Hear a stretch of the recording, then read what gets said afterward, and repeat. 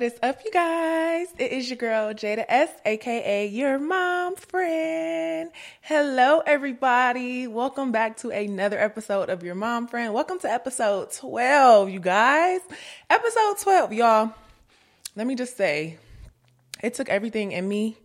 I was about to put my wig on, but I was like, you know what? I'm going to be authentic and give them all this forehead today, okay? So if you see me like turning, that's just to let y'all know there's a bun back here, okay?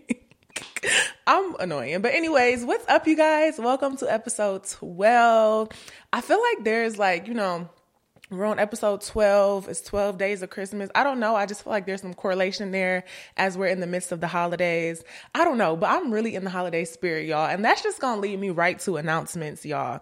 So I think I mentioned last episode that we're having a holiday party / housewarming. And y'all, I'm a little nervous. I love hosting, but I don't know, like this is our first like real party and real event in our house. And y'all, I just want to make sure everyone has just a great experience in our home and it's aesthetically pleasing and it's nice and comfy. And I'm excited. Like we're really about to be in some home decor bags this week and putting up our tree and all that jazz. So I'm super duper duper excited about that. But I also feel like this time of year, like I'm really big on creating your own traditions. And I'm really big on just like making your own rules. Like it's your house and you can do whatever you want with your kids and your children and set new traditions that you think your children would love and your family would love. And I'm just really emphasizing that. And being that this is my baby's second Christmas, I'm like, oh my gosh, like this is so much fun. I feel like it was fun as her first Christmas, but now that she's, a little bit more into things, like it's better. So I'm excited for her to really, really, really be involved this year. So I'll keep you updated on that. But anyways, you guys, what's in my cup? What's in my cup, y'all? Today, y'all gonna be like, girl, switch it up. I'm drinking some vanilla chai tea. You know what I'm gonna do? It's a little cold. Dang. I made it like a few minutes ago and I was like, preparing to get ready for the episode and stuff. And I just kind of let it sit for a while. So it's not as hot as I like. Dang it. But the flavor is still hitting. And because it was sitting, it really got time to like steep, so it's hitting. It's really, really good. Okay. That was dramatic. But you guys, hello. Oh my gosh. I'm so excited to get into this episode. Because as you can see, the title of this episode is Choosing Yourself in Motherhood. Yeah, y'all, we diving right in. Choosing Yourself in Motherhood. And I think that title is important because it's kind of letting you know that it is a choice. And it is an option that we have as moms to still choose us. I think this narrative came upon us that once you become a mom, that your life is over, right? And I think that came from us seeing the past generation, like of our moms and our aunties and our grandmothers. And, I think we have seen the past generations sacrifice so much for their kids and for their children that we've never actually seen them have time for themselves or do things for themselves because they were always making sure their kids were okay, making sure their kids got that, making sure their kids got this, So I think that we are so used to seeing that. I think back then there was this expectation that you had as a mom to just be everything to your kids. It was almost as like you had to choose motherhood or yourself. And it's almost as if the two couldn't coexist with each other, right?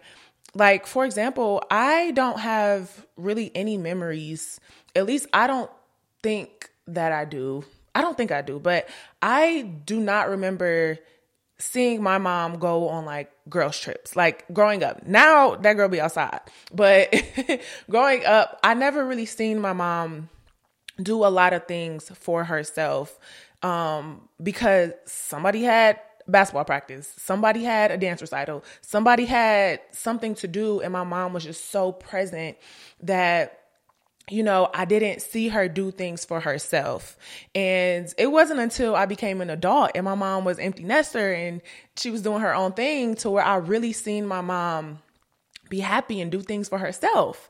And I just think that growing up, I think we need to normalize like us being able to preserve our identity and be a good mom. Because I think that's what this generation or our generation, I think that we are kind of changing the narrative a little bit when it comes to motherhood.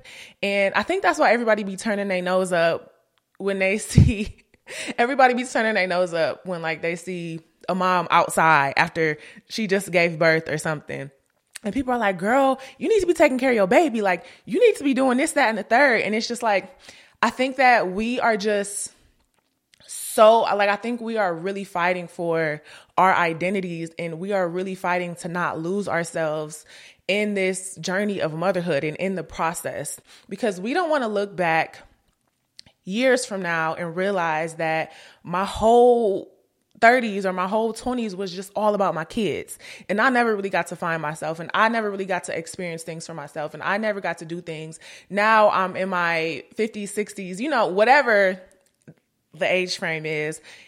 Now I'm at this point in my life where I'm finally choosing myself and I missed out on certain things or I couldn't experience certain things in my younger years because it was just all about my kids. And I just love how we are changing the game when it comes to that. Don't get me wrong. We still make sacrifices for our children. It's going to require us to miss out on things. It's going to require some discomfort. It's going to require growth for sure. But I do think the standard of motherhood has just kind of changed. And I just love how like we can have fun and do things for ourselves and find ourselves and be ourselves while also still being a great mom, because the two can happen at the same time. And I think that, as far as identity goes and as far as like losing yourself goes, I feel like it's so fragile in motherhood. Like your identity is like, you have to be intentional and you have to be disciplined really about pouring into yourself and still understanding and getting to know yourself. And that requires time away from your kids. That requires time away from the home. I think we are just so much more mindful of these type of things. And I appreciate that about our generation. And just going back to my point earlier about choosing yourself in motherhood, like it really is a choice and it takes intentionality. It takes discipline. And I think it's so important. I think it's important for a lot of reasons. For one, your mental health, period. Like I said, we are just fighting for our identities and we're trying to make sure that we are not losing ourselves to motherhood or to our home or whatever it is. When we still make time for ourselves and when we still have some self-care left in us and we can do things for ourselves, I think that's just incredible for our mental health. And we just need to really keep pushing that. Like, I'm so happy that mental health upon moms and postpartum depression and all that, I'm so happy that that's a topic that's being spoke about often. And I think sometimes that can be part of the problem. That can be part of the reason, is because we no longer know who we are anymore. And it's literally a battle to figure it out. And I think that once we cross that line of like, okay, no, being unapologetic about choosing myself and choosing us, once we get to that phase, baby, it's just so much of a better feeling. And I think that we should all experience it. Another reason it's super important is because I think it's just a great example to our kids. And I think that it's important to let your children know, like, you are a woman outside of being their mom. Because at a certain age, your children look at you for who you are as a person and not necessarily who you are as their mom or dad. And I think that comes way later, of course, but it's a thing. And I think that has just a really lasting impact on your children and what they see in you. If you choose yourself, I think there's a less chance of you feeling any type of resentment or guilt, because we're not going to talk about, or we are, but in a later episode, how resentment kind of shows up as like jealousy sometimes. And this is an ongoing topic on the internet as well, just about like moms feeling envious or jealous of their daughters or their sons or whatever the case is. And I think it stems from like, you're the reason I couldn't do X, Y, and Z. And now you're able to do it now, you know? And I think that comes with a lot of guilt and a lot of resentment and a lot of jealousy. And I just think that you can avoid all of that by being intentional about who you are as a person outside of motherhood. But really, I think it's all about balance and time management, being able to find time for yourself, being able to balance and juggle it all. And a lot of times that's not easy. A lot of times it's really, really hard, actually.